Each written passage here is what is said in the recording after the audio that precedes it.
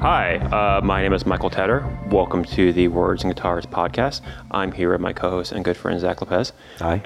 And for those who are just tuning in, this is a podcast about music and music culture and music fandom and the way it impacts our lives and kind of defines the way we see the world. And this podcast is an outgrowth of a reading series that Zac and I have been doing at the bar Hi-Fi for about 3 years now. And we get writers, musicians, our friends, all kinds of fun people come out. They read pieces, sometimes very much about music, sometimes barely about music or not at all about music. And it's a nice way to kind of create a community. And we thought, well, why don't we bring that into the podcast world and see if we can build that community even more. So Zac, how are you doing this fine Sunday morning? I'm doing well, thank you. So our guest today is the illustrious Liz Pelly. Hello. Liz is a writer for various publications, which we'll tell you all about, and also part of the collective Silent Barn. Is that a correct way to say it's a collective? Yeah, I'd say I'm a collective member at that space. And so today's topic is going to be DIY culture and why, frankly, I think we need more of it these days. And if you're going to talk about that topic, there's no one better, I think, to talk about than Liz Pelly. So let's get started. So when did you first get introduced into the world of DIY? And for those who maybe need a refresher, how would you describe the topic and why is it something you are so devoted to? Big question, I know. Let's just start off right at the back like that. Well, earlier this summer, actually, I did an interview for The Creative Independent where the topic was redefining the language of DIY. And I feel like I was able to articulate a lot of ideas in that conversation about the words that we use to describe what often gets called DIY culture and sort of how I feel like we're in the moment where it doesn't really mean very much to use those three letters. It's kind of like the word independent. It's kind of been so applied to so many different contexts and sort of like commodified in this way that it's pretty hollow. And there are people who interpret it in so many different ways that it's kind of, when someone says it, it's hard to know what they're talking about because people use it as a way to describe the sound of a band or something, or, for some people it means something that's completely lawless and it has to be, an illegal space for it to be DIY. Yeah. And some people it's more about autonomy or the way that a power structure is set up or something. So I feel like there are other words that you could use, and often when in conversations or in writing, when I find myself going to use that word, I'll try to catch myself and use something else. And I think that actually a lot of people involved in Silent Barn also feel similar. And a lot of people within Silent Barn in the past year have been contacted for interviews about, the state of DIY and DIY in New York City and the crackdown on DIY and stuff. And I feel like a lot of people in the space and at other spaces and, in general, will try to, point out other words that you could use or words that we would use to describe the space that we're involved in. So I think, people who are involved in Silent Barn prefer to use words or not everyone, but some people. I prefer to use words like artist run or collaboratively organized so yeah, I feel like most recently I've been referring to it as in collectively directed artist-run space. Now, are we already at the point with the term DIY where it's been co-opted to sell basically whatever, like it was with punk and indie and alternative? I haven't seen the phrase, it's the DIY beer yet used to sell beer, but I figure that has to be around the corner. Yeah, I would say so. And then also you just get a lot of companies that are just straight up, promotion companies or something being we're a DIY music company or something. And you're what are you talking about? I understand. I feel like a lot of people also, there's this phrase that people used to where they describe something as in the spirit of DIY. And every time someone, one of my friends pointed out that if you're referring to the spirit of something, that means that thing probably doesn't exist anymore. Energy. Yeah. Punk energy. It's got a lot of exactly. punk energy. Yeah, totally. And it's all right, so I don't know.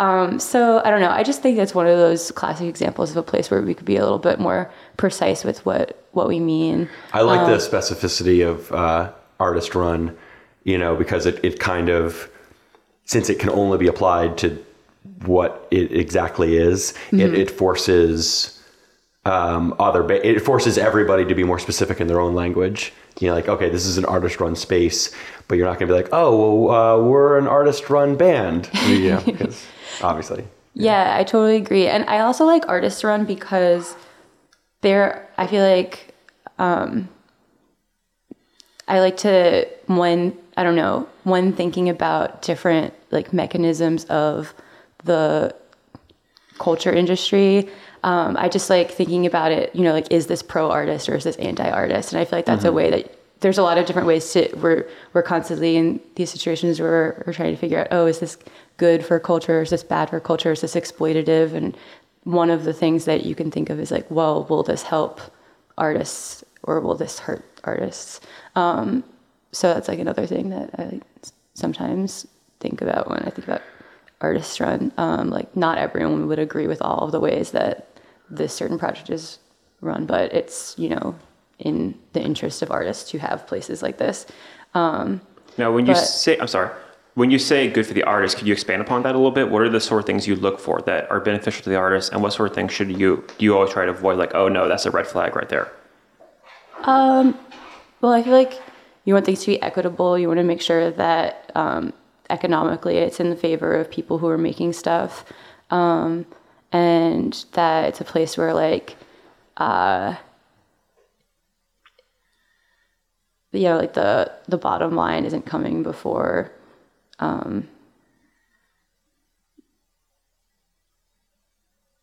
interesting.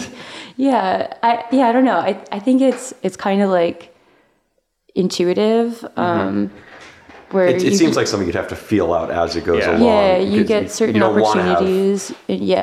Like this, as soon as you have these sort of strict, it seems complicated. I mean, just as you're navigating any of these things, because you need some sort of guidelines so that things are fair with a capital F. Mm-hmm. But we got into this lifestyle because we don't necessarily want a bunch of rules or a code book. Yeah, it's interesting. Rules are a really interesting topic. Like, I think that there are certain approaches to, DIY where people like don't want there to be any rules. And then there are certain approaches where actually like rules are really important. Mm-hmm. And that's always like an interesting balance of trying to make it a place where, because if, you want people to have like autonomy within a space, but then also like, you don't want people to be like confused and lost about how something functions. Yeah, it's weird, and I know this is, we're going back, 2,000 years, and it gets, it gets a little, not cliche, but tiresome, at least on my end, to always be going back to like Discord and Fugazi and stuff like that. But, let's do it. That the idea of like having no contracts and having, things just being split 50-50 and, not having a contract is so important.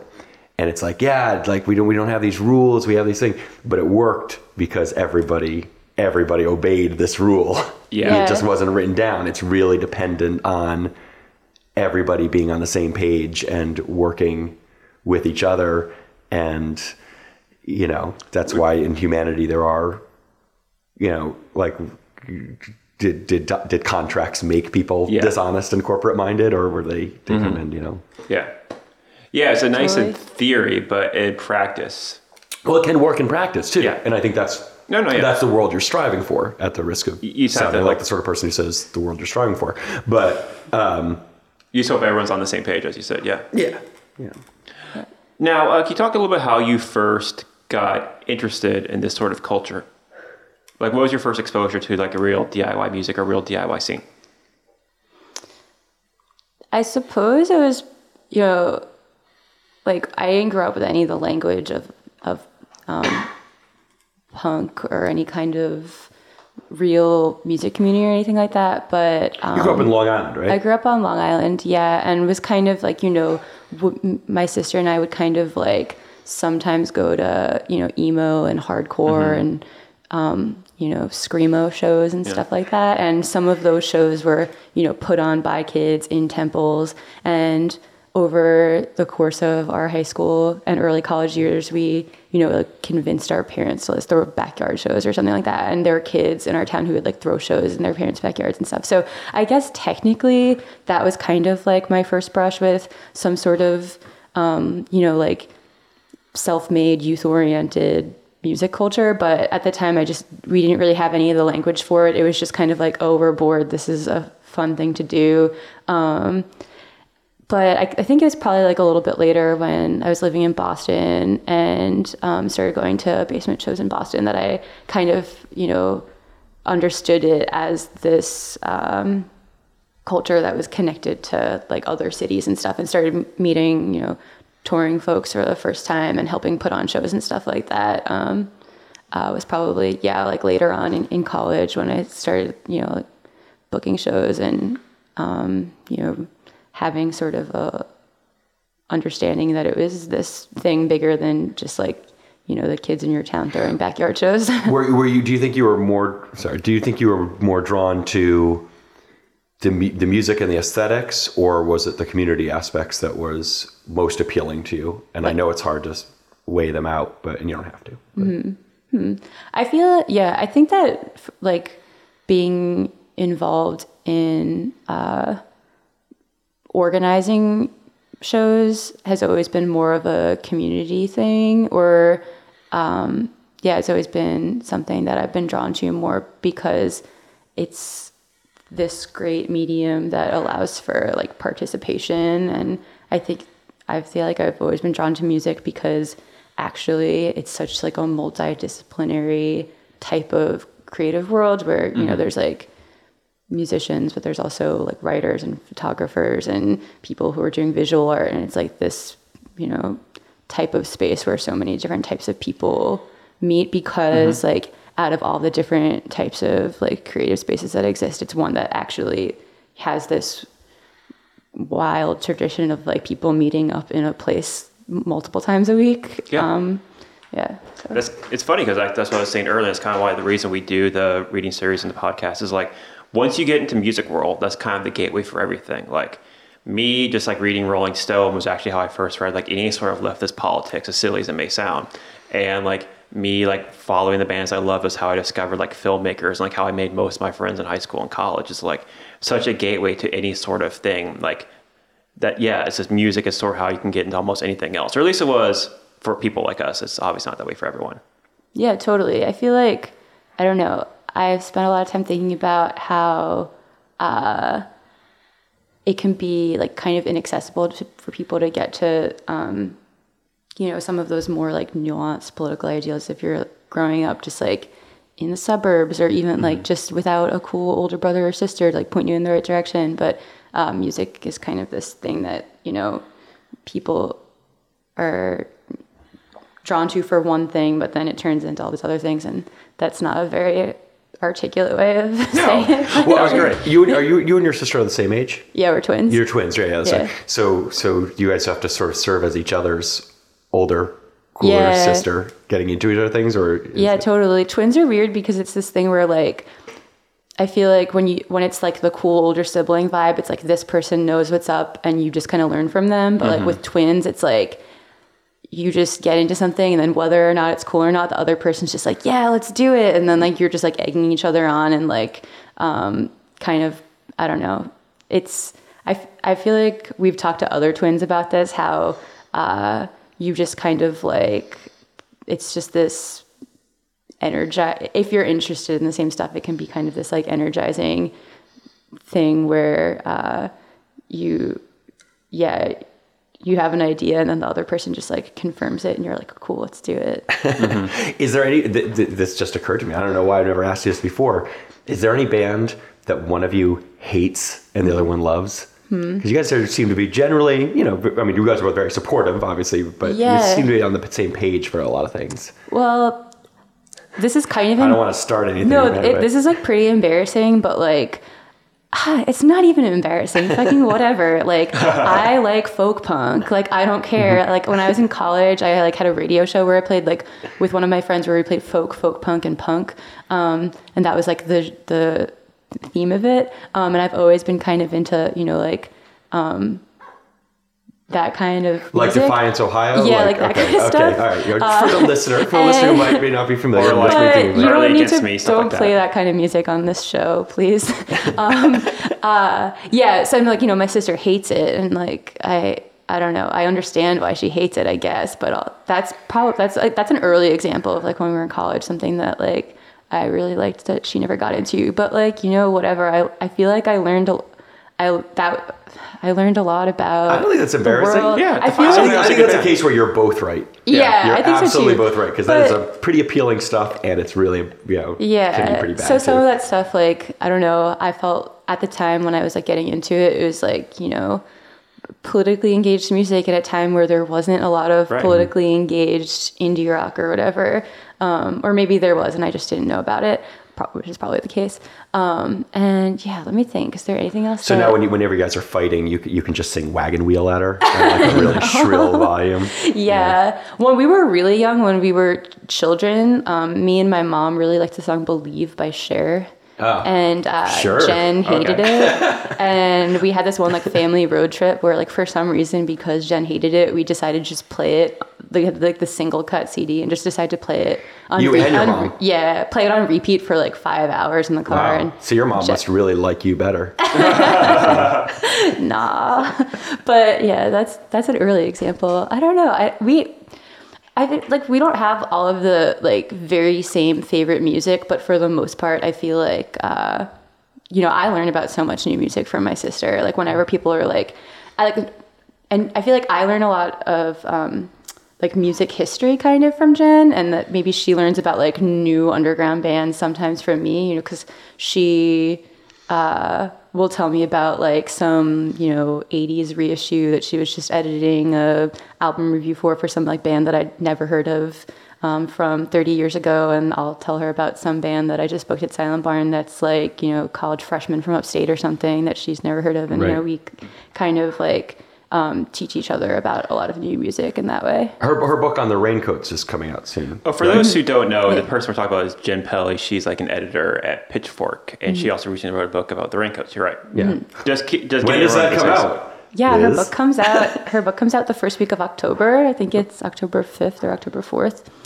And then she just announced her book release events, which are at the Kitchen, November 2nd, 3rd, and 4th, I think. Yeah. And Gina and Anna from the Raincoats are coming over, and they're going to have conversations at the Kitchen about them. So everyone should get tickets to those. That's the one thing I'll plug. Right. And that's funny because I first met the Pelly twins close to a decade ago, because good Lord, I'm old, when I was an editor at CMJ, and yeah, they were always around. Like, yeah, well, I was your intern. You were my intern? Yeah. And like Jim would come by the office a lot. Yeah. And occasionally I wouldn't be able to tell the two of you apart, but eventually I got to know you both better. I'm like, okay, that's her and that's her. Mm-hmm. Yeah. Yeah, that was fun. I like wrote a bunch of stuff for the CMJ website. Mm-hmm. CMJ. Those were the days. Yeah, that's a good segue into everything going out of business. Yeah, so like You bought me vegan baklava one day from Whole Foods. I remember I did that, yes. I never forget. It's like, wow, that's so nice. Oh, you're very welcome. It's funny because CMJ, I would need to double check this. It's possible the CMJ website is back up again, but is? It's possible. No, it's not. Because I worked there right as CMJ was kind of like dwindling away, and I have nothing. Okay, I have different feelings about CMJ, but my ultimate takeaway is I'm very happy I got a first job in the New York music industry. I'll always be grateful to the people who hired me. I still have some good friends, but like right as I got there, they quit publishing the monthly magazine, and they had like the website, which was like basically run by two people and a ton of interns. Thanks again. And no problem. It's definitely where I kind of like learned a lot about the game and like learned how to be a writer and editor. But like every year we saw it dwindle more and more. And at the time, like looking back at that time, 2008, 2010, those seem like boom times compared to what we have now. Say what you will about the websites and their quality of writing. Recently, MTV, which I think had a great civil writers, has pivoted the video. And just this week, I read that Mick laid off a bunch of his writers and is also pivoting the video. Is it pronounced Mick? Mick or Mike? Mike? Probably I Mike. would assume Mike. Mike. I don't know. Well, all right. I'm not trying to correct you. No, you're fine. It's probably Mike. I'm not great at pronunciation. Pivoted the video, which is one of those wonderful, I think, one of those phrases I think will unfortunately sum up the year 2017, pivot to video. The point being, there's less and less outlets, it seems, for good writing these days, unless you kind of turn to the more world that you operate in these days of the DIY sphere. You have your publication, the media, right? And so tell us a little about that publication and just about how you kind of thrive in that sort of more ecosystem of, like non-corporate media, take it into your own hands. All right, let me think. Yeah. Okay. All right. So was that too broad a question? I'll start by explaining what the project is, and then I'll talk a little bit about how that sort of supplements like the other sort of writing work that I'm involved in, because like that's a project that's really important to me, but it's kind of like a one piece of the puzzle that. Yes. Yeah. I don't know. So yeah, the media it's a project that some friends and I started in 2013. My friend Faye Orlov, who's a visual artist, and I started after we had been working at the Boston Phoenix and Alt Weekly in Boston, and it shut down, and we all lost our jobs. And a couple months later, we had this idea to just kind of start our own. We thought that it would be important to create some sort of publication that maintains the rhythm of something coming out in issues, like a serial publication. So we just like put together the first issue with like 5 articles, and Faye came up with this brilliant design where it looks like a newspaper on the page, and it's really basic, and it's just like built-in text edit every issue. And yeah, so there have been 70 something issues over the past 4 years. And at first we would do it every week, and there'd be, 1 or 2 features. The idea was always to have like one reported feature and then one that was sort of more of an essay, and then a mixtape and a comic and a video and a photo essay.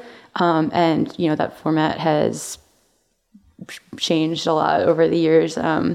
We did it weekly for the first few months, and then switched to monthly. No, we switched to biweekly, and now it's kind of like, it's been going for 4 years. And it's not as active now as it was when we first launched it, but we still put up a new issue every once in a while when we have time and energy to like put something out. And it's been like I mean, at various times it's been more active and less active, and at periods of time when it's been like a very active project, it's been I don't know, a huge source of like inspiration for me in a way that I've met a lot of my really good friends and people who I consider myself to be in community with, in terms of like the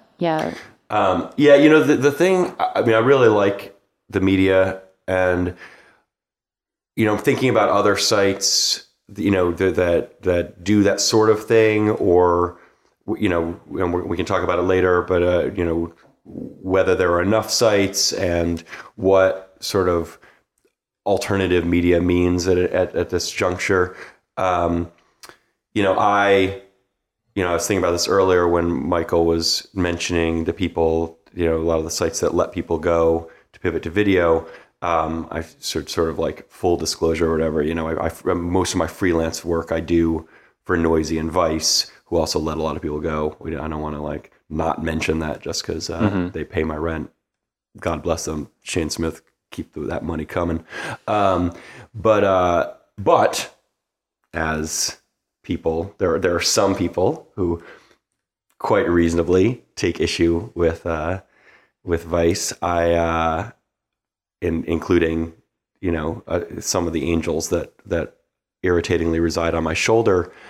I also end up, I write for Cash Music, Watt, which is this great non-profit music site that a lot of the Kill Rock Stars people and Maggie Vale do. And that's sort of how, and at a lighter date, and not to burden Liz with this, I can defend Vice if I have to. All right, I can do it. That being said, the Watt stuff helps me sleep at night, and I know that you work for a diverse group of media companies yourself. Yeah, totally. I feel like us, like most freelance writers who are trying to make a living, but also have certain like boundaries about what you feel comfortable with or don't feel comfortable with engaging with. I feel like we're all just kind of like putting together our own like, puzzle of outlets that we feel good about or whatever. And everyone has their own, boundaries and places that, yeah, I don't know. I feel like I like having a good balance of like places that, trying to think of the right way to say No, this. like we're all professionals. We all need to make a living. And like me personally, I'm like, so Men's Magazine, you want to pay me to interview a male model for the interview that will go with your photo shoot. And it's how much? Yes, I'll do that. Is it my personal passion in life? No, but it doesn't necessarily violate my ethics or whatever. It's fine. Well, I think it does get it gets a little weird because, and I say this as someone who's very comfortable writing for the sites that I write for. Mm-hmm. I am always curious as where the line is between sort of just being accepting of people's personal decisions and going along to get along. You know, if you look at like, and I'm not trying to get back to like some like the 60s where people in the media were just constantly tearing at each other. And that being said, it's always strange, when somebody, and these are all people I really respect, when someone, say from like Maximum Rock and Roll, will be like saying, you can't write, you shouldn't write for these sites, and they're coming from a sort of place of purity, and then someone who's their friend will say, well, I write for those sites, and then they'll be like, well, I understand that you have to do this. And, and I do this, and then we're all just kind of like being like, well, I know you have to do what you have to do, but, this hypothetical other evil group that they shouldn't be doing this. Yeah. Yeah. I feel like it's so arbitrary to be trying to decide like what works for other people and that you just need to like figure out what works for yourself. Everybody is somebody's friend who gets a pass. Yeah. And I don't know. I feel like pretty comfortable, like going on the record being like, I fucking hate Vice. And that's like one of my lines. Like I would never write for them, but I'm not going to I also like, there are people who work there who I do think like are like really cool and do like good work or whatever. It's just not like something that I would ever want to do. And I I don't want to do sponsored content, but there are people I know who do, and like it's fine for like I don't care. I agree with you, but I think also, and I'm not trying to beat up on myself, because you're not doing that, but I do think that when you write for these sites, like in the same way that I don't think you can call yourself, a totally like devout Catholic and still be totally liberal and progressive, because there are certain like rules that go with it, and just don't be this thing. And I write for Vice, and I love writing for Vice. I'm not a punk.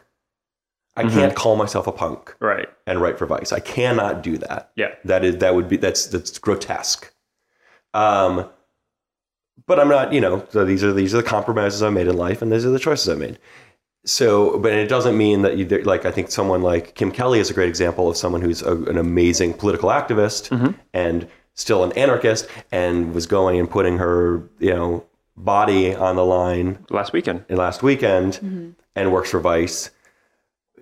She also doesn't call herself a punk. So I think, there's it's always the navigation, but I also don't think that those of us that make these choices deserve some sort of like free ride to call ourselves whatever we want. To clarify, and I appreciate Liz's kind of ambiguously nodding her head, shaking her head. I I know this podcast will post later. I was referring to the Charlottesville protest last week. Kim Kelly, who is a writer, an editor, and a very wonderful person who will get on this podcast very soon, was a activist last week at the Charlottesville anti-Nazi protests. Yeah, and she wrote a great article about that experience. Yeah, for Al Jazeera. Yeah. And like me personally, like I've written for Playboy, I did one piece for Vice, and it wasn't a great experience. So like, but I definitely cannot be like, I used to be like, I won't do Vice. So someone like, well, I don't know.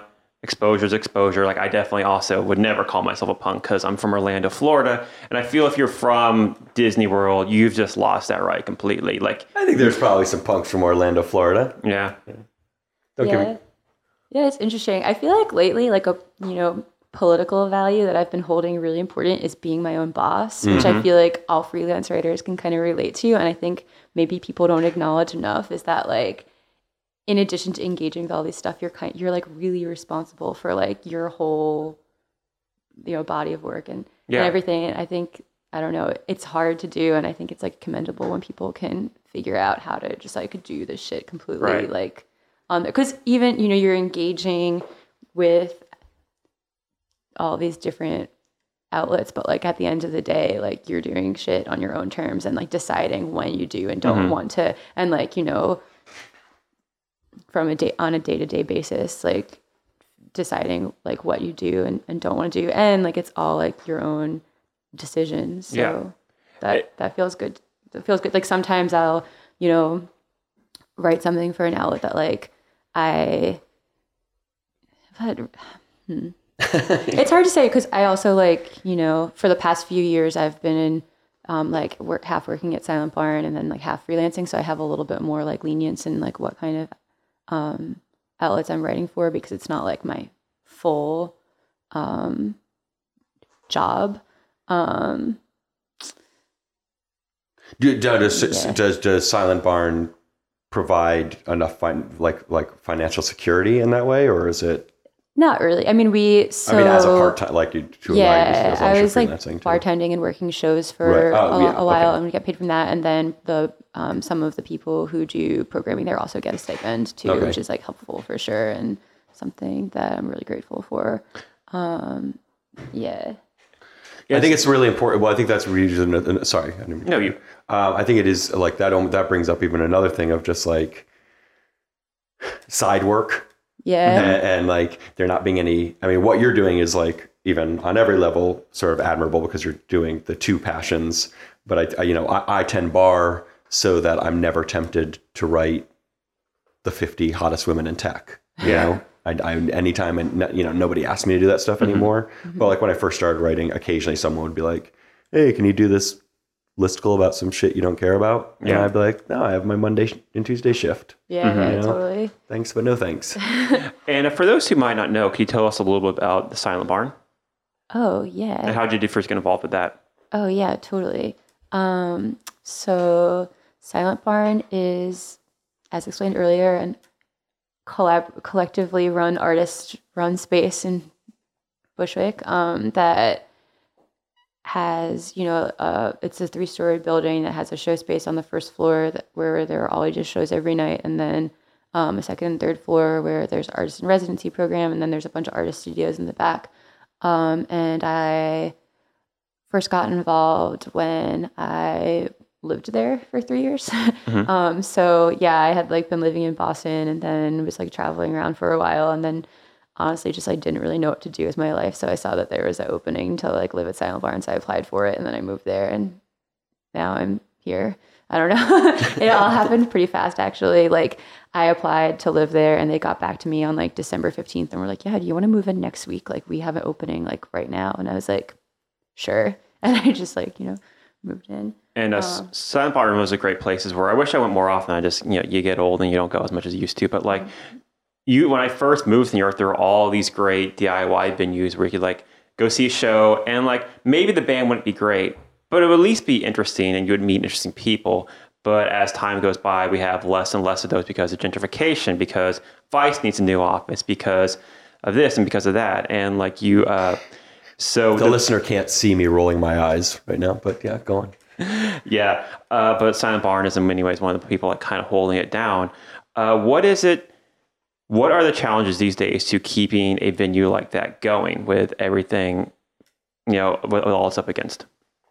I think that everyone who's involved in the space probably would have a different answer to that question about what the hardest part to keeping it going is. But I probably say just like the astronomical cost of rent, which is, upwards of $15,000 a month for that building. And it's like a lot of money to raise just on like booking weird shows that no one really cares about and selling Tecate.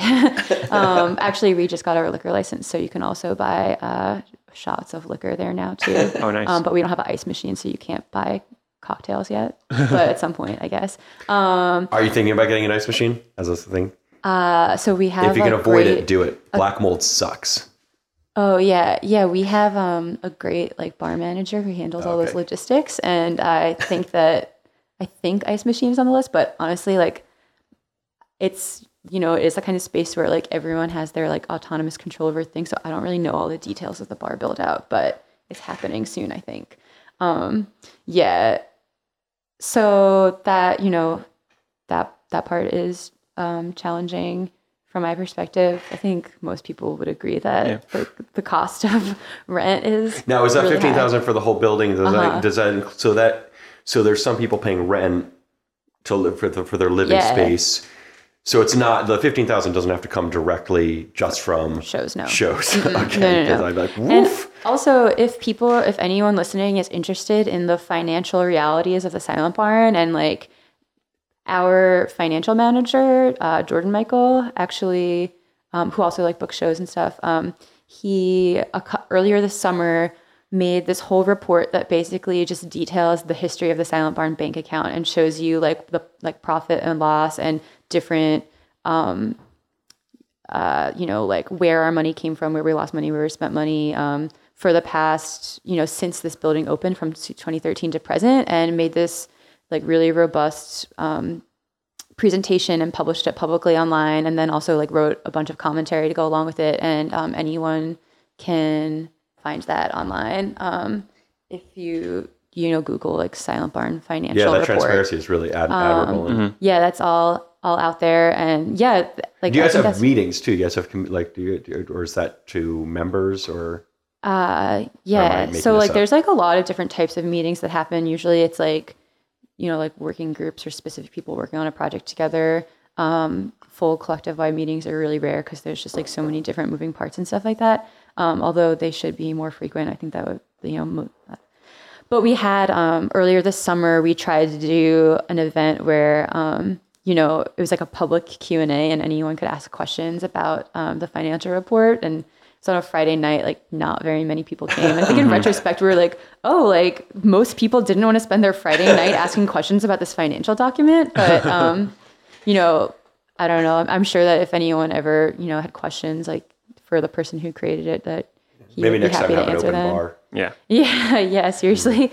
But yeah, so I think that's probably the biggest challenge, and honestly probably why you don't see more spaces like that popping up. But there's also, the whole, like, I think that for a lot of reasons it's a lot harder to have a space like that and not have it fully up to code and compliant with, like all the requirements of the fire department, Department of Health, SLA, and who else am I forgetting? Department of Buildings.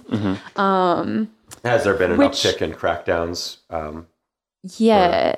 So, which I feel like, is like for better or worse, because like buildings should be safe for people, but it's also often requires a lot of financial investment that people just like don't have who are starting these spaces. But yeah, there's there's but like several underground spaces have been shut down in recent years by this NYPD led joint task force called the MARCH program, which stands for Multi-Agency Responses to Community Hotspots, which is like when the Department of Buildings, the fire department, the police department, the SLA, and Department of Health, I'll show up at the same time and just like issue like a bunch of tickets that make it like impossible for a space to bounce back, basically.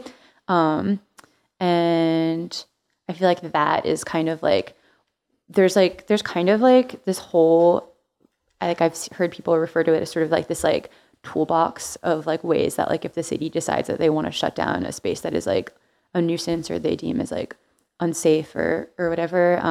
And one is like the March program. So a lot of people have been calling for like more transparency for that. And then another is the cabaret law, which is like the city's, like no dancing rule. Mm-hmm. It's been there since the third. Do you know that? Yeah. So it was I think it was 1926. It was created during Prohibition. And it was largely created as a way to like shut down jazz clubs in Harlem. Mm-hmm. Good old institutionalized racism. Yeah, totally. So it's always been used as a tool that like disproportionately affected marginalized communities. And there's like some groups that have popped up that are like trying to like raise awareness of the history of the cabaret law and like the need for it to be repealed. A couple of weeks ago did like a short interview with someone from this group called the Dance Liberation Network. That is like a group of organizers kind of more in like the dance music. And they've been around scene. since I think under Giuliani. The cabaret law? No. The Dance Liberation. I think the Dance Liberation Network, like I think is a kind of new thing that was started by someone who's involved in Bossa Nova more recently. But I actually I'm pretty sure. And they've been like working with a city council member who proposed legislation to repeal it, or proposed a bill to repeal it. And yeah, hopefully that happens because and it the just law seems basically like says that people who, if you have more than 8 people dancing in an unlicensed something like that. Yeah, well, it just says that like you can't have like dancing in like a space that doesn't have a cabaret license. Right. And like currently, there's like over 1,000 bars and venues in New York City, and I think like 80 of them have a cabaret license. So yeah, it's just kind of like this thing that is like if all places with the cabaret law were going to be shut down, that would be like hundreds of places, and it seems like this tool that is pretty arbitrarily used just whenever the city decides they want to shut a place down, which, yeah. It's also legally mandated that if you are dancing, a couple's dancing, you have to leave room for the Holy Spirit. Sick. Well, I support that part then. I want to talk about something as long as we're talking about like DIY and like with less and less bigger outlets for writing and exposure for bands these days. Zac wrote a great piece recently about if your band can't get into Pitchfork or whatever, here are some other places you might want to pitch. I want you to talk about that and what was the impetus behind that idea and like. Well, the thing is, I mean, the impetus was Clairvoyant went under, which was Fred Pissarro who left Noisy. He started the site with Town Square Media. It lasted about a year, I think. It lasted about a year, and it was sort of a medium-sized site that I think a lot of really only guitar bands could submit to, get a premiere, and it gets in this weird space where what good are premieres? Does anybody look at them? Does anyone listen to them? And I don't know. I don't know. And I talk about this in the piece. I don't understand a fucking thing about how the industry works after this many years. I don't know who clicks on what. I don't know. That being said, people like having premieres. Artists like having coverage. Yeah. Presumably, somebody likes reading about bands. Someone. Yeah. We're all operating under this. Yeah. So basically, when Clairvoyant went under, I was just sort of thinking. I took to Twitter, the DIY space of Twitter, to ask people what sites they liked that were small to medium that you could conceivably get into if you were a small band, a band that was not getting hyped, a band that was no longer getting hyped, a band without PR, a band with PR that doesn't have anybody that hangs out in bars in New York City. Anyone. Yeah, if you were not one of the three big publicists, writers have to pay attention And the to. thing is also listen, because of the financial realities, publicity companies, even ones that I like, the ones that I'm friends with, they if they have more than one employee, I guarantee you they have too many clients because they have to take in enough people to pay for whatever their intern. Mm-hmm. So that means there's going to be almost, I'm sure there's some exceptions to this, but invariably they're going to have, 10 repping 10 bands, mm-hmm. and you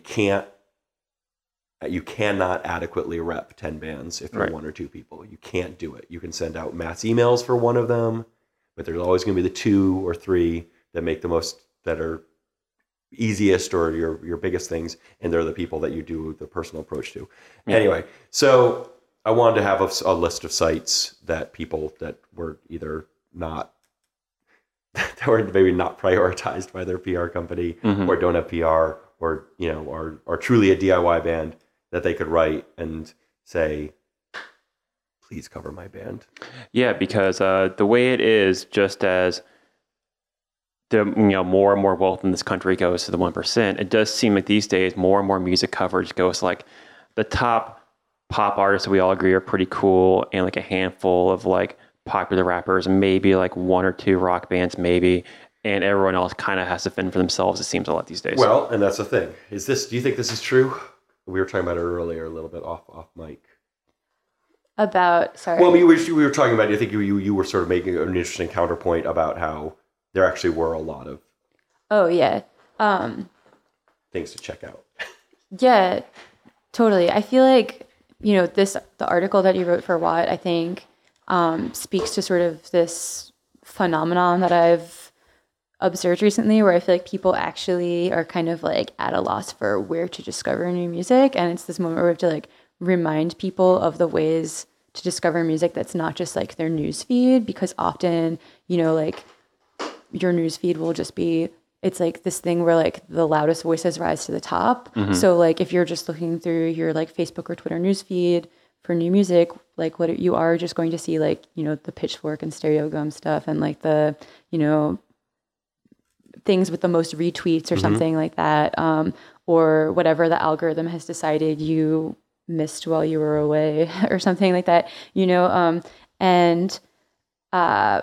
because people have I feel like people have become so dependent on just like convenience and just having stuff, given to them when they open their laptops or whatever. Like we kind of are at this moment where we have to like step back and like remember to intentionally like go visit outlets that will show you stuff that's not just what the Facebook newsfeed algorithm deems as what you would want to see, like, because it's the thing that everyone you're connected to most wants to see. Of course. And it's really self-perpetuating too, because like it's sort of like if we're all online and we're all talking to each other online, and maybe we don't see each other, all the time, and someone's talking about, and all they're talking about is like the new Arcade Fire album. Right. Well, we're like, I can talk to this person about this. This is a conversation we can have. We can make our jokes, or we can defend it, and this, that, and the other thing. But if you're talking about some band I've never heard of, well, I don't have any jokes about that. Yeah. Yeah, totally. Like I don't know. I had this like image that popped into my head like a couple of years ago, of just like, like the Bandcamp link that just gets like lost to like the news feed or something. Like this band works on their album forever, and they're like, and we're just going to post it on Bandcamp on this day. And then they do, and just like no one sees it. And like, like, I don't know. And to me, I just like, I think of like, all of that stuff that's like coming out every day that just like no one ever finds out about because the echo chamber doesn't favor it or something. And I feel like that's like, I don't know, like that image like helps me like remember that like these ways of discovering music like don't serve underground artists. And I think for a lot of people, like, in like punk, that's obvious or whatever. Like, yeah, like obviously I'm not gonna find out about new punk bands by like looking at like a Facebook news feed or whatever. But I think that, I don't know, I just feel like people have to like occasionally be reminded that like the way to discover new music is to like keep up with your favorite labels or keep up with your favorite blogs or whatever, and like go to shows, or like even if you can't go to shows, like going to like the Silent Barn website and looking at who's playing there that week is like a good way to find out about music. Or like I don't know, I feel like it used to be more of the sense of like adventure or something where people would like click around like, oh, like I'm on this person's MySpace and this is everyone in their top 8 and I'm going to open all of these windows and go listen to like all of these songs, and like, or I'm on this blog and I'm going to open like all of their recent posts and download all the MP3s. Or I used to like, you know, like when I have my college radio show, like go to all of my favorite like music blogs in 2009 and like open up like every window of like everything they had posted and listen to everything and decide what I was going to download for my radio show or whatever. And now it's just kind of like, oh, like let me click on Release Radar and like see what came out this Friday. Yeah. Well, I think I think you raise a good point also that it's not like this stuff might be self-evident to people that came up in punk and hardcore. Mm-hmm. And then I think to some other people who didn't, they might even sort of like, is reify the right word? Let's say it is. Sort of being like, oh, well, only the undiscovered stuff is punk and hardcore stuff, which I don't care about anyway. But say you've got terrible taste and you like Father John Misty. There is, you know, there's new and undiscovered Father John Misties for you to find, you know, and you should explore it. And, you know, cause when I go on when I go on like, you know, even something like the Gray Estate, which I love, you know, I haven't heard of any of those bands. Any of them. Mm-hmm. And sometimes I'll click on some of these bands and I'll, you know, because I'm old as fuck, you know, and I only like Godflesh anyway, mm-hmm. you know, I'll click on some of these bands and I'm like, oh, this sounds like the Lemonheads to me or Juliana Hatfield. And this is not interesting to me. But ooh, tell me who this is. I'd listen to it. I got a list of about 80 I can send you. But who gives a shit, you know? To someone else, this is going to be like their mixtape fodder for like, their entire, you know, all of the romantic endeavors of 2017.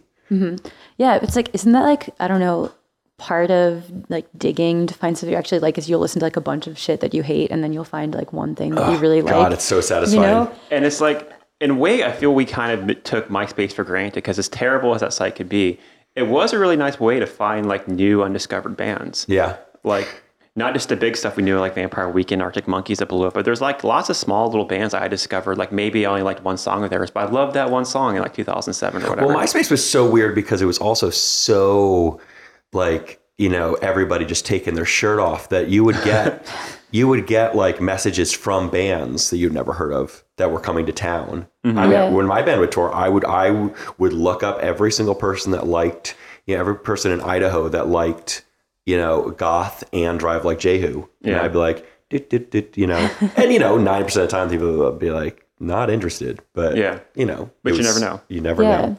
And it's like, I feel like the platforms through which music is discovered, like, used to be more participatory in that way, where, like, you know, I think of how Spotify used to have a messaging client within the application where if someone made a playlist that you really liked, you could message them. But that doesn't exist anymore because I feel like, and I don't know like why the fuck this isn't a thing anymore, but now it's just, I feel like that says a lot that a platform like Spotify would like take out the messaging element of it, the part where you could actually connect with the person who made a playlist or a person who like put up their record or something, like because they're trying to sort of like bolster their own brand and make it seem like a magic platform where it's just like, no, people didn't make these playlists, Spotify made them, and it's about like brand magic or something. Right. I have a lot of feelings about Spotify, but like that's something that sticks out to me is like how it, you know, the people behind certain like, you know, playlists or just responsible for creating certain like spaces there used to be like more conversation, and I don't know. Well, let's explore. Let's talk about your feelings about Spotify. You know, because it's it is interesting. You know, just I mean, I know you've written extensively about them, which you guys can tell the details of what you wrote about. Yeah, go on. Okay, yeah. So I published this article in June called "The Secret Lives of Playlists" that I actually like didn't realize until the day it got published that I had started working on it literally a whole year before. I looked at like the first time I emailed someone for like requesting an interview. It was on Watt. Watt, which is what Zac referenced earlier, is the Cash Music's editorial outlet. And Cash Music is, I don't know, we started talking about it, but is this like awesome. Maggie, if you're listening, come on anytime. But yeah, it's a platform that kind of provides open source tools to artists so that they can have like more kind of control over how their music is distributed online, which is, it's very fitting that this article about Spotify was published there, because I feel like Spotify and platforms like it are like completely at odds to the ethos of Cash Music, which like Cash Music wants you to have more control over how your music is represented and distributed, where Spotify like wants complete control over how music is distributed and represented. It's like the complete, to me, it seems like they're like completely at odds with each other. So anyway, this article, I started writing it because I learned about the major label owned playlist brands, which are, Filter, Digster, and Topify. There are these like certain playlists that you'll find on the browse page on Spotify that are like actually literally owned by major labels, and they go in and they plug in their own artists. So they start building up plays on their own catalogs, which then pumps their music into like the algorithmically created playlists on Spotify. It's just kind of this way that like, like major labels have this like sort of just like direct pump into like the Spotify playlist world or whatever. And, that was like intriguing to me. So I kind of started like pursuing that. But then because I never like listened to Spotify playlists before, like, or like even really used the like Spotify very much. So I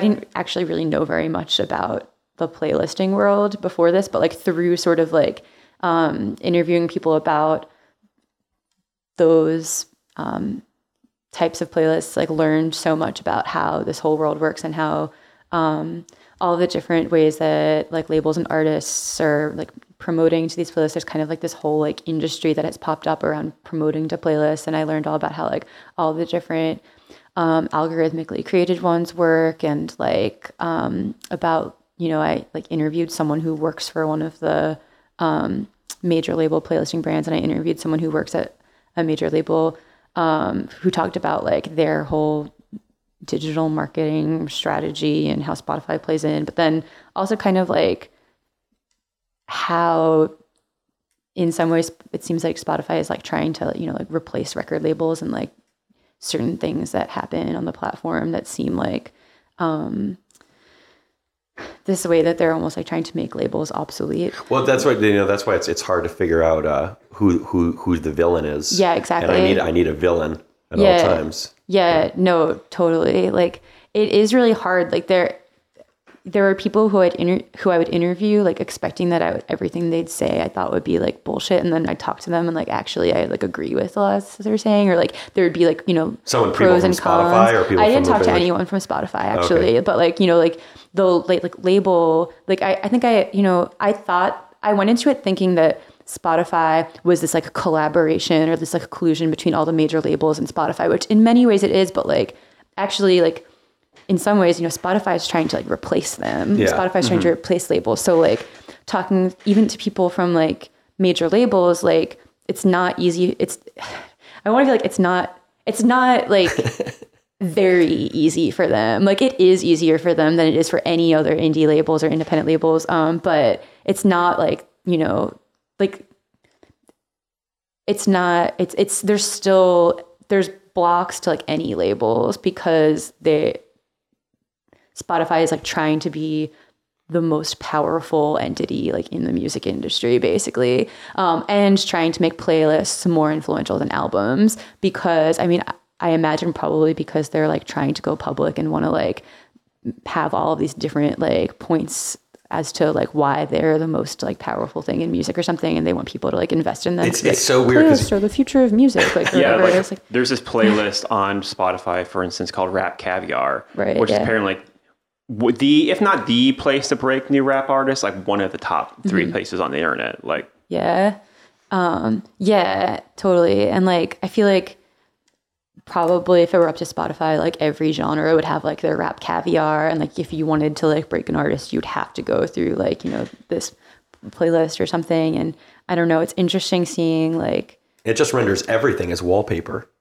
yeah, totally. I mean, like so when I started working while writing this article, I like quickly realized that like this is like one story, but there's like so many ways in which this is like completely changing music culture, or like trying to, and so many different stories to be told. And like one of the things I feel like is like, yeah, like playlists, it's kind of just like it's like a contemporary interpretation of like Muzak or something, but it's like trying to turn like all music into that. Like I feel like people in the industry, like I don't know if sometimes they say things and I don't know if they're saying it like in a good way or a bad way. Like people will be like, oh yeah, music is just this like lean back thing now. And I'm just like, do you mean that in a positive way or a negative way? Because that's like dystopian as fuck to me. Yeah. To be like, oh yeah, like, you know, like people are having a barbecue, they'll just put on their like Sunday barbecue playlist. And I'm like,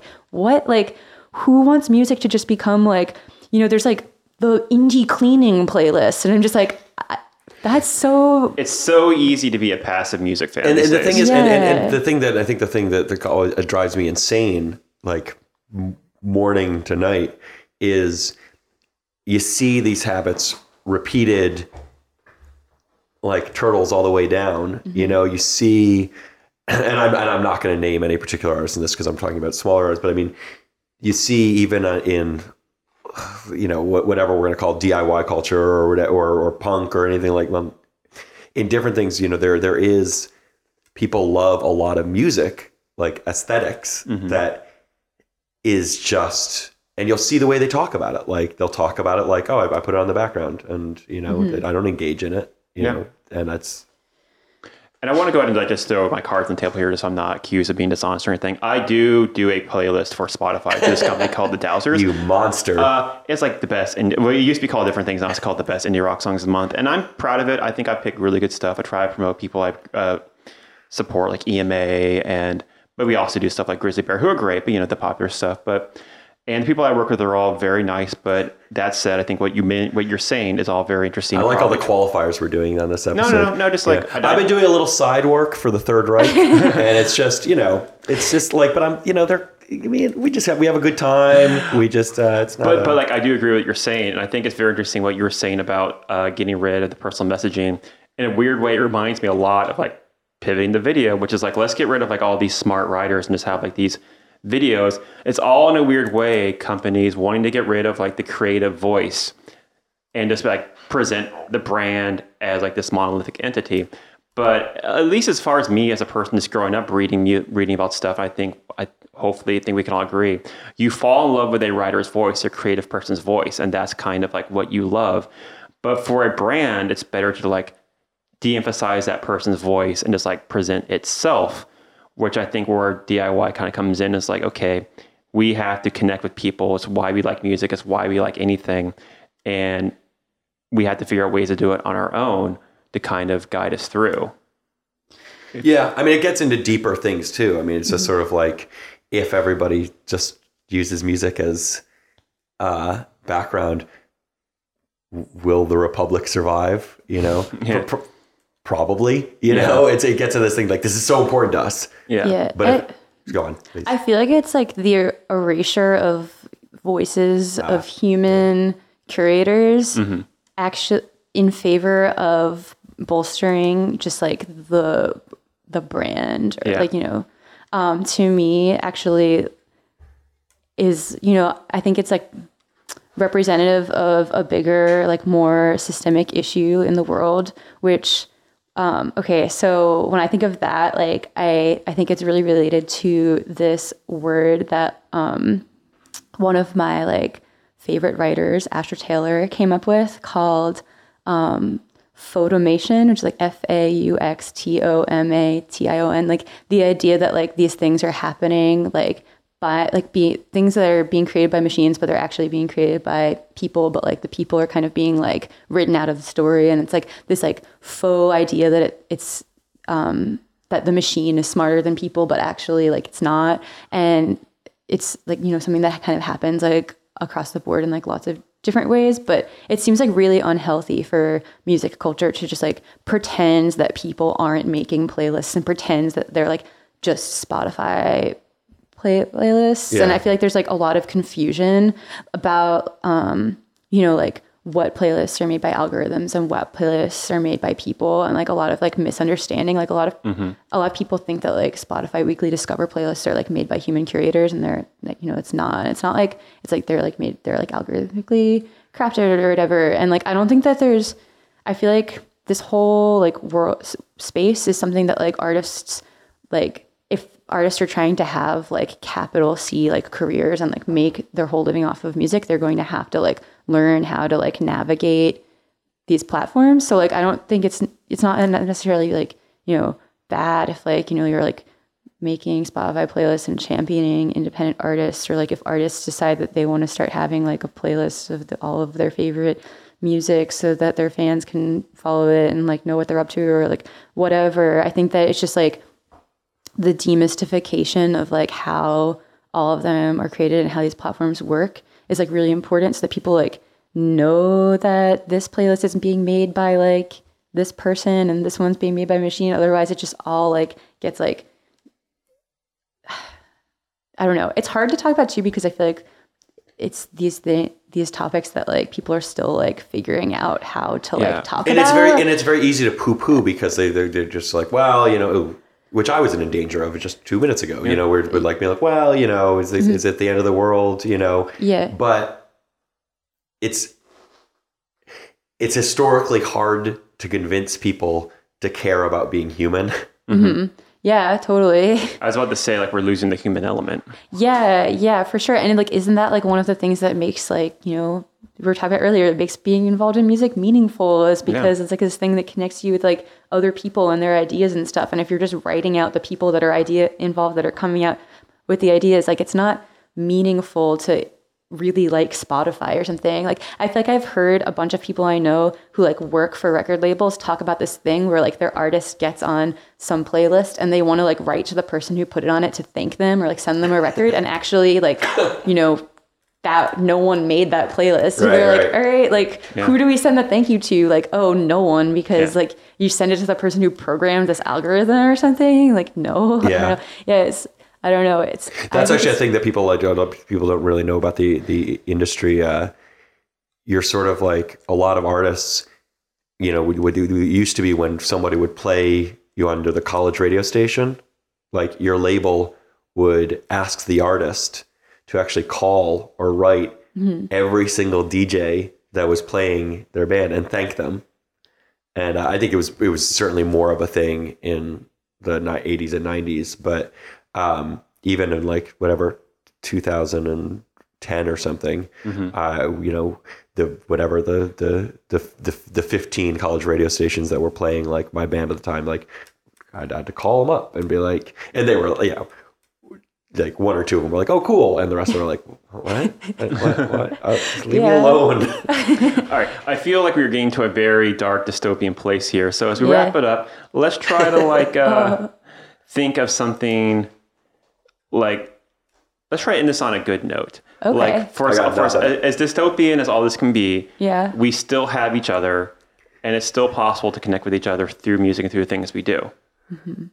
So talk a little bit about like what, of all the things you've done in DIY culture, what is the happiest thing you're most proud of, or what is like the most thing you've ever gotten out of it as far as like connecting with people, promoting artists, things of that nature? Big question, I know, but...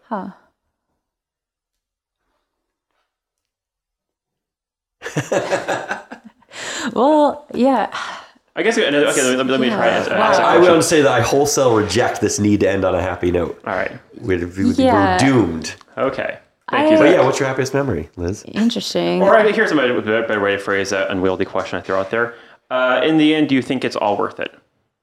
Yeah. I mean, that's how I know like most of my friends and like, you know, a lot of the work that I'm proudest of is like work that has appeared on platforms where, you know, it's a thing where I believe in the thing that I've written, but I also believe in the platform that it's been published on. So obviously like in terms of self-made media, I feel strongly in that way. And yeah, I don't know. I feel like, good question. But I mean, I think that's, you know, with like the idea of fighting against insurmountable odds as a life affirming thing, totally is really important. And without it, we wouldn't have most of, you know, the music that we care about, most of the art that we care about. Mm-hmm. We wouldn't have Liz Pelly's favorite genre of music, folk punk. Yeah. But I mean, we wouldn't have, like that. This is a constant theme. Yeah, totally. I don't know. It's a really good question. Like, I feel like when you get involved in these sorts of like community-based projects too, like you're kind of, you know, accepting that like it's not like an easy pursuit and that there are going to be like a lot of things that are like challenging about them, but like you kind of like take on those challenges as kind of like part of the work or whatever. So like, I don't know, I think about this in like a micro way with like project like the media, like it's not like, you know, it's not like the easiest thing in the world to like put together, but like, you know, it's not a good example. I don't know. But, you know, you just kind of like take on like the challenges of things because that's part of like what makes it meaningful or something. Yeah. Yeah. I also like, I mean, work with dignity to add to others' dignity. Yeah. You know, is nice to know that. All right. It's pretty cool. If you're a music fan out there and you find like, and you don't want to lean in or you don't want to lean back, if you don't want past experience, you can find this world. You can, if you work hard, you can find music that matters to you. And through that, you can find people who matter to you. That's definitely true. I back that. And you will also find within that community the same number of petty, useless pieces of shit as you would in any other world. Yeah.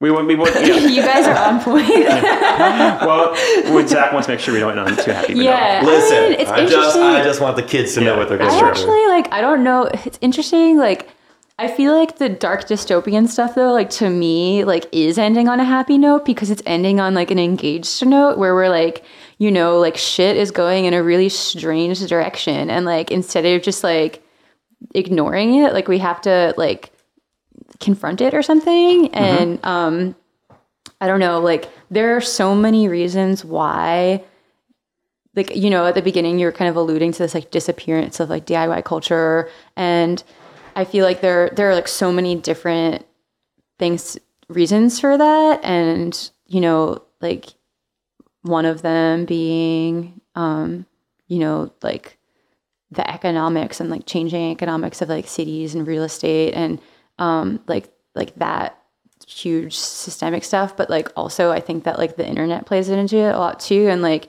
people just like not, I don't know, feeling like a sense of like autonomy over their platforms online or something. And I feel like even though to some people like talking about Spotify playlists probably seems like it has nothing to do with talking about like being involved in like a collective DIY space, like I like do feel like they're like extremely connected if you're thinking about trying to like encourage people to like have more control over like their platforms in physical spaces and also on the internet, because that's how people, you know, connect and share and discover stuff now. So I don't know. And it's hard because like anytime you start talking about like, coming up with new ideas for how we can rethink like digital platforms or something, like people either just like really skeptical because you sound like a tech bro who's trying to like come up with some sort of like technological solutionism way to disrupt. oriented disruption for whatever bullshit, like fucking stop. But I feel like there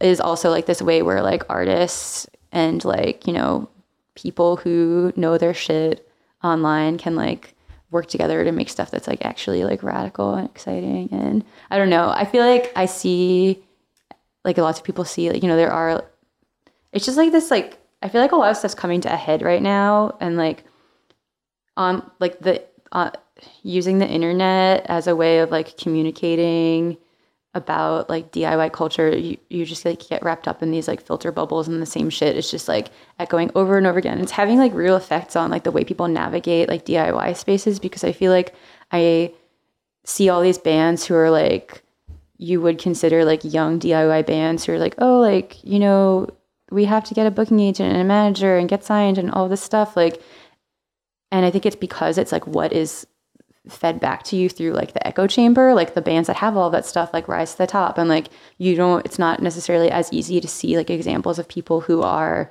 like doing things completely on their own terms and like having it work like just when you open your laptop and look at your news feed. So I feel like the realities of like algorithmic information sharing of culture like is actually having like material impacts on like the speed at which people engage in these systems. Yeah. I mean, I agree with you 100%. I think, I wonder if, I feel like there was, I don't really remember a time when there wasn't still the majority of young bands that were like, we need to get a booking agent, we need to get signed, Oh, okay. But having said that, now they all think that we need a booking agent, a publicist, we need to know all these people, and I think you see the side that I don't see, which is the bands that are surviving off their music without doing those things. And I think those bands do need to be elevated. Mm-hmm. Yeah, it's interesting. Actually, I always want to talk to people like who have been in like these sorts of like music scenes, like, for like longer than me. It's like about whether or not this trend is like actually current or just like this thing that has like always existed. And of course, being signed means a million different things. Yeah, it's true. When I was young, I wanted to be signed to kill rock stars. It's not like I want to be signed to Warner Brothers. Yeah, but I sure as shit didn't want to do it myself. Distributed by Warner Brothers. Yeah, right. Of course. Yeah. It's interesting, but I don't know. Sorry, I feel like I just went on a big tangent. But what I meant to say is that like I feel like ending on like a like engaged note isn't necessarily ending on a negative note, because it actually to me is like I feel like hopeful, because it's like if you're engaged in thinking about what the things are that you're up against, it means that you actually think that maybe there's something that you could do about it, and that there's something worth fighting for. Yeah. All right. Well, I think that's probably a pretty good place to end it. Okay, cool. Liz, thank you for your time and dropping by. Thanks for having me. Thanks, Liz. And we will see you next time. This has been Words and Guitars.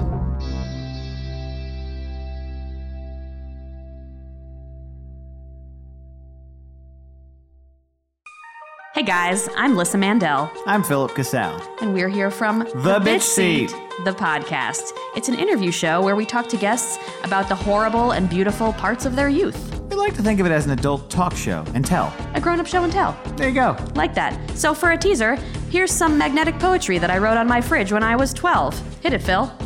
Dreams of whispered music felt snow white and lathered me in delirious symphonies. The ache within is black and bitter. 1,000 frantic shadows scream and chant bitterly. I sleep on a lake of 1,000 diamonds. You were 12? Yeah, I was way ahead of my time. Fair enough. Tune in. This has been an Atlantic Transmission production.